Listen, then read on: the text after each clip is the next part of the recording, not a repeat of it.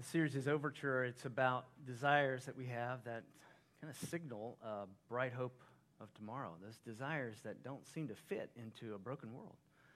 We have desires, we have ideals that we know we are made for.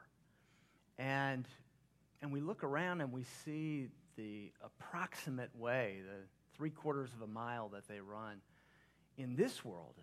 And it is a signal to us that we're made for more.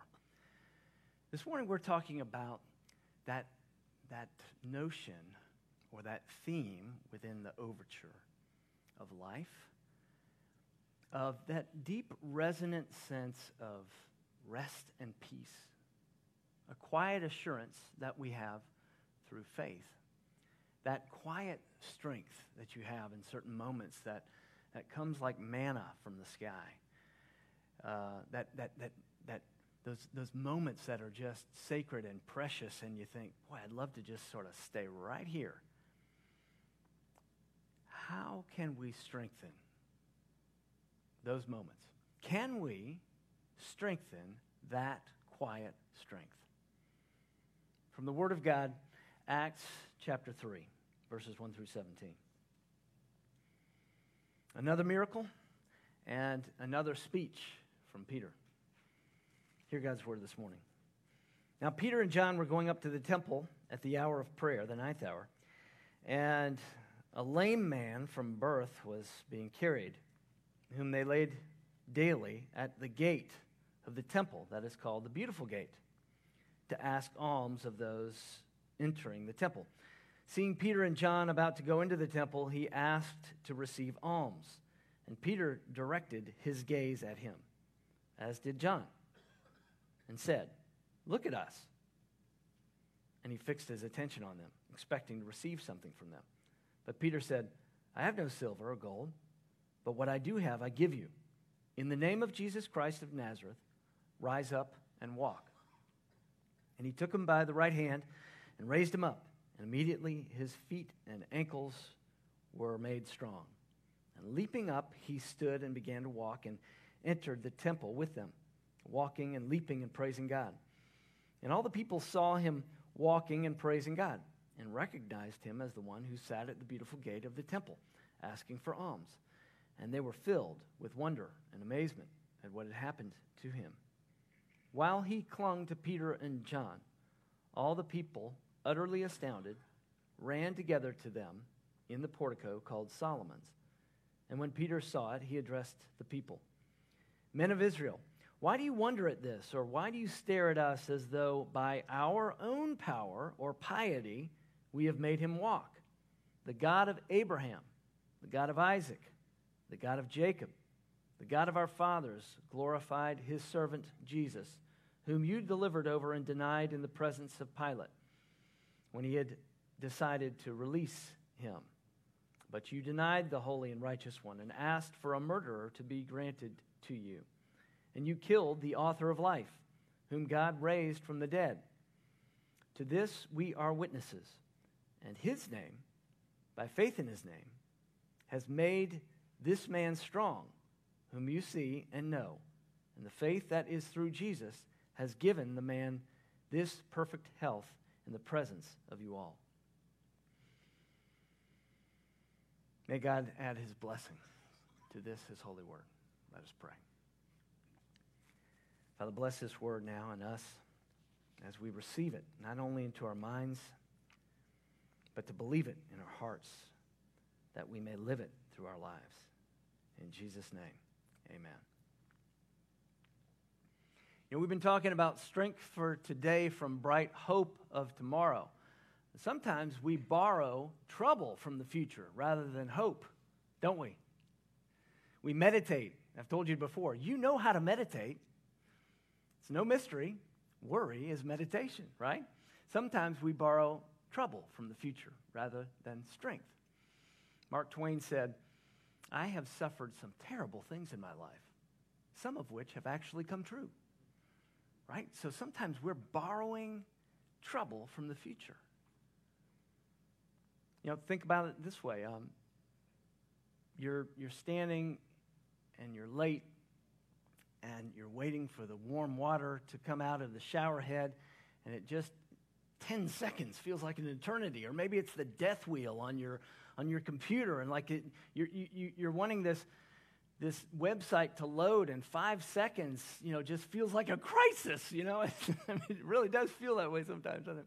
It's a crisis you're having because it takes more than 5 seconds for that website to load. Or maybe you're behind somebody and they're driving along, and you're thinking, why are they going so slowly?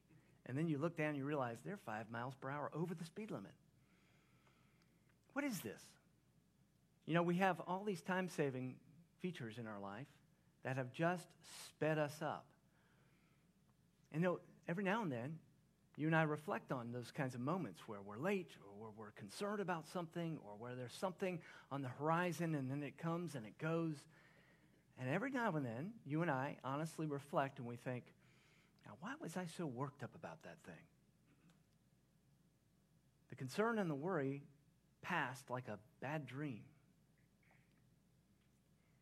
And I wonder, can you put yourself in that moment and ask yourself, how do you get that kind of confidence, not in retrospect, but in forethought?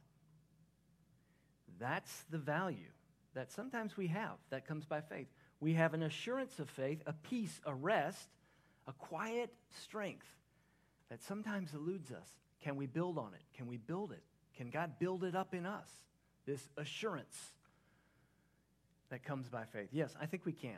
Look at this passage again. Let's look at it together for the ways that God grows our assurance and confidence and quiet strength. Through his bigger plan, his future plan, through our past heroes, and through our present practice. So it's a future, past, present kind of thing. These are the handlebars. And we're going to wind around some things, but I want you to be able to have some handlebars to hold on to as we go. So God's future plan can bring us greater assurance. Our past heroes and our present practice. Let's take a look. First, the future. God's plan for the future. His bigger reasons, right? The mystery of that. Even when circumstances don't resolve, we can have a quiet strength in God's sovereignty, his bigger plan. Verse 6, you see, Peter says, silver or gold have I none, right? I don't have any gold or silver. He says, look at us. It's like,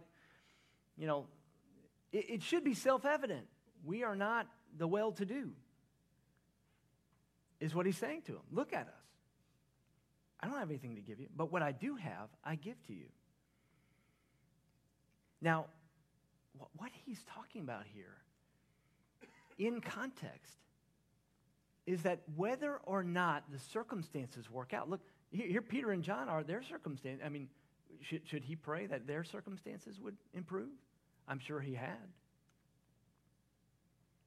So whether you're standing here like Peter with nothing to give in your pockets, or whether God is bringing something that is mysterious and unexplainable into your life that changes your circumstances, whether or not circumstances change, he's saying there is a quiet assurance in the moment from understanding that God is bigger than our plans. Don't pass by that. God's reasons, sometimes God's mysteries of his yes or his no or his wait, can bring us a stronger sense of assurance. Now, I want to read to you a poem, a very short 3-line poem called a haiku by a man named Kobayashi Isa. Famous poem in the East that begs a question about the mystery of life and of God over our lives. This backstory is this, that Kobayashi Isa had a son and who died just shortly after birth. And then not 2.5 years later, he had a daughter who died just days after her birth. And then he wrote this poem. The world of dew indeed, and yet, That's the poem. That is the most poignant and yet I've ever heard. The world of dew. Dew. Peter talks about dew on the grass in his letter. He talks about the fact that life, just evaporates sometimes, just like dew. And here's Esau, and he's saying, he's looking at his sorrow. And he was not a believer. And he looked at his sorrows with a great sense of mystery. And can you hear laden, or just sort of laced within what he's saying? A bigger, mysterious hope. Can you hear it? A world of dew. A world of dew indeed. And yet,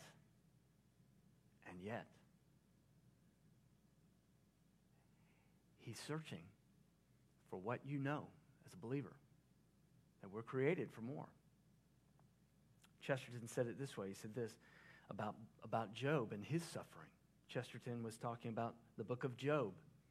And he said, in the book of Job only answers mystery with mystery in the book of Job. Job is comforted with riddles, but he is comforted. You see? Job is comforted with riddles, but he is comforted.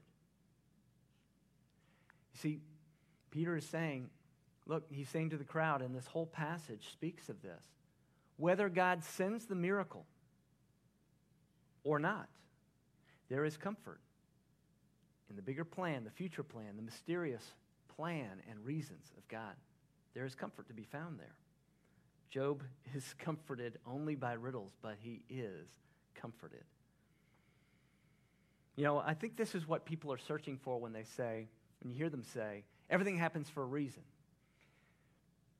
This is one of these Christian platitudes that I think you don't want to say to somebody who is suffering. Now, if somebody who is suffering says it to themselves, you don't want to step in and say, well, the preacher said on Sunday that you shouldn't say that. Now, just leave it alone. But often what we're looking for when we say there's a reason for everything, this cliche or this platitude is just sort of trying to justify something that can't be justified. Life is full of these broken places, and it's not right. But that is a mysterious and powerful hope. The fact that you know that when things aren't right, they're not right. That's what Peter's talking about here. Look at this guy, 40 to 45 years old. He'd been sitting there at the beautiful gate in a place where, all of the well-to-do normally come in. And he's looking for a handout. Everybody knows who he is. Everybody knows his story. Everybody is familiar. He's a fixture in the temple. And Peter is drawing this contrast between what God chose to do, the mysterious power of God. Even Jesus sometimes, there's a mystery to the workings. When the woman reaches out and touches the hem of his garment, and he's sort of like, hey, somebody touched me, right? There's some mystery there that cannot be managed. And Peter's saying, don't try to find your hope just in the mystery and trying to manage as though this came from us, as though it's sort of, you pull the right levers, you say the right prayers. He said, look beyond this. Look in the bigger picture. Look at yourselves. Look at your own need. Look at your hunger. Look at the fact that you can see that things aren't right and need to be put right. And search your soul for the fact that there is a desire for something to be put right. There's going to be a time for each and every one of us. There are times in every one of our lives when you need to internalize, you and I need to internalize what the Scriptures are saying right here. That God will comfort us beyond the circumstances in the mystery and power of his future plans. Can you embrace that? Now's the time. Not when you're out at Laurel Hill and there's somebody that you're burying that you love. That's an experience that I have pretty frequently, where there I'm looking into the faces of people who are asking questions. Now is the time to understand that everyone who is healed later must face their mortality, including Jesus. And so there is a quiet strength in the future plans of God, in the bigger reasons, in the greater scope of God's mysterious plan, his yes, his no, or his wait. But there's also a way to build up your restfulness or your peace, your assurance, that quiet strength. There's a way to build that up just by looking at heroes of the past as well. Look at the heroes of the past. People who have taken that baton, people who have inspired you in your life. Verse 13, he says, the God of Abraham, the God of Isaac, the God of Jacob. He's grounding what's happening in that moment. He's grounding it in Scripture again, in Peter's speech. He's grounding it in the Scriptures. He's grounding what's happening in history. Now, this is kind of an idiom, and it's pretty frequent in the Scriptures where it says the God of Abraham, the God of Isaac, the God of Jacob. He doesn't say the God of Abraham, Isaac, and Jacob. He says the God of Abraham, the God of Isaac, the God of Jacob. It's as if to say every generation must take the baton of faith. Every generation must take it up on their own. You've heard somebody say, maybe you've heard somebody say, God doesn't have any grandchildren. He only has children, right? Every generation, you cannot by absentia or just by osmosis walk a life of faith because people ahead of you have. The God of Abraham, the God of Isaac, the God of Jacob, the God of this generation. Who are the mentors in your life that inspire you? What are the mementos in your household? Maybe there's a family Bible, or maybe it's your grandmother's Bible. And you go and you open that up and you see what she underlined. You see what she put a star by. You see the places where the coffee stains are on the page, the places where she might have lingered. What coffee stains are you leaving? And how have the people that have gone before you, how are they inspiring you today? Are you accounting for the people that God has put in your life on purpose? You know, think of your parents. They're not perfect people, right? Or maybe you're a parent and you're not perfect. There aren't perfect parents. There aren't perfect people. There's only one perfect person. We know that. But there are people who can inspire us. When I think of my parents and I think of how they dealt with the death of my brother, to be a parent and to lose a child like that, and to be able to walk out a life of faith. After I became a father, I had a much greater sense of appreciation for how they resolved to pursue their faith and to lead our family through that time. You know, at the time, when you're young, when you're a teenager, you're always looking at the deficits. You know, you're always looking for excuses like, you're not perfect and I'm going to do whatever I want. And then you begin to have a greater sense of perspective. And we can have that anytime we want it. We can have the inspiration from previous generations anytime we want it. Are you looking at it? Are you accounting for it? Who are those people in your life? Maybe some of them need to hear from you. Just a simple note. Thank you for the way that you did that. Thank you for teaching me. Thank you for challenging me. Thank you for the ways that quietly, without anyone noticing, you are walking so faithfully. Who are those people? The God of Abraham, the God of Isaac, the God of Jacob. Peter knows that these people need their faith grounded in Scripture and in history and framed up according to what they're going to face tomorrow. You don't always have the miracle that you're asking for in the moment. It's not an on-demand kind of gifting. They're saying, look, the gift to heal this person is not on demand. It's on call. We're always on call for faith. We don't know what the results will be and how God will, but we're called to act in faith. And that really leads us to the last step of strengthening the quiet strength that you want, moment to moment. And that is to let, in the present moment, not just the future promise and God's greater mysteries, not just the past people who've inspired you and have taken the baton, but in the present moment, to actually practice your faith, to let your faith lead in the moments, especially difficult moments. Not to sort of protect it and make excuses and constantly have left brain apologetic reasons and answers for everything, but to let that situation be guided in faith, to let your faith go out there on the front line, to let it get exposed and even sometimes a little beat up and see what happens. Not to shield faith, not to closet it and sort of like somehow that's going to protect it, but to get it out there, to exercise in the difficult moments your faith, to pray that bold prayer and see what God does, even with a no. To see what he does in your life, even when you boldly say,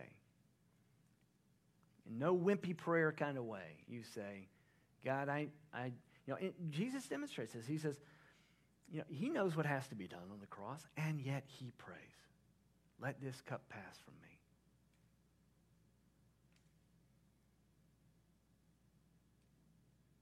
Isn't that amazing? Jesus understands and is present in your present. He understands even with someone who has a 100-year view, a 1,000-year view, an infinity kind of view and can put it into context. Jesus wept of the tomb of Lazarus. Jesus experienced and can empathize with your present moment as someone acquainted with grief. He prayed, let this cup pass, yet not my will, but thine be done. And so here he is in that place we often find ourselves between what we want and what God seems to be offering us in the moment.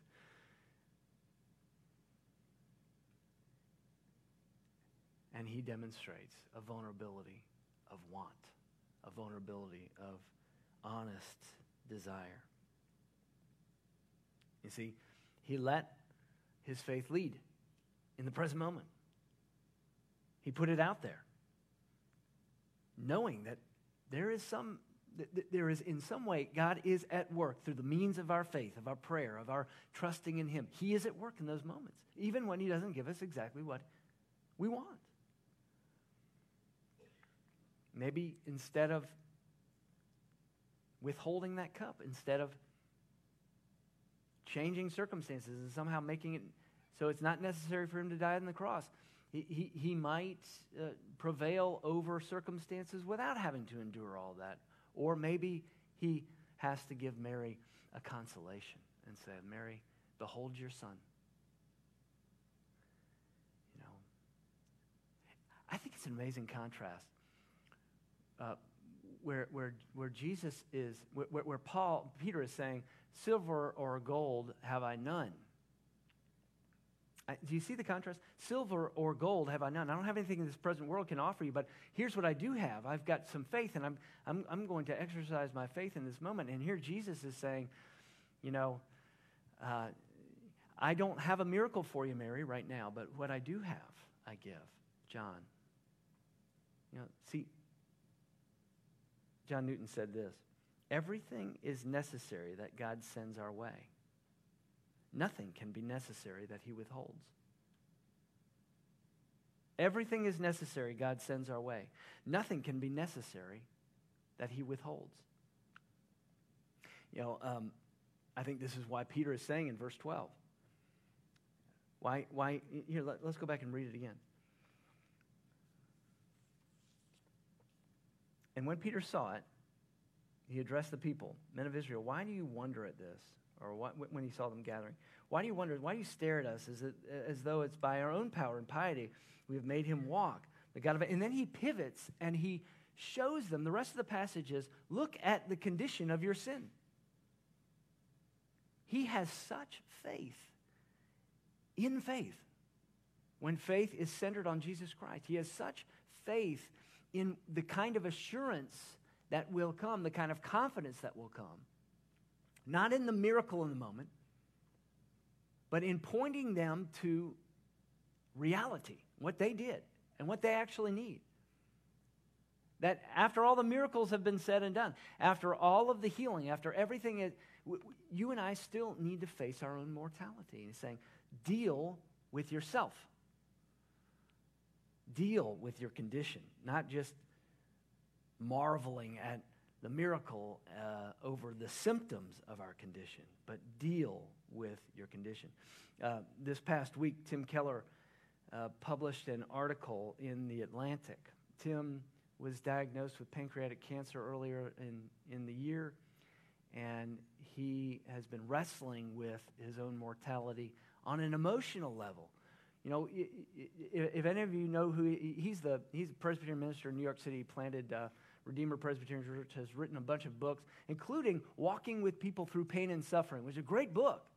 And now he's having to practice the things he's been teaching to other people, you see? That's different. It's different when you're the one. It's different when you're the one emotionally. It's different when you're the one who's wrestling with the truths on an emotional level. And he's been wrestling. And it's such a great gift when someone's so transparent, not to say, hey, I've got it all figured out. And, you know, I just looked back at one of my old sermons and it was like, yeah, great. This is fantastic. I got it. I got this. But he's saying, you know, there is a wrestling that takes place to authentically take ownership of the hope that we have in Christ. He said this, had I been slipping unconsciously into the supposition that God lived for me rather than I for him, that life should go well for me, that I knew better than God?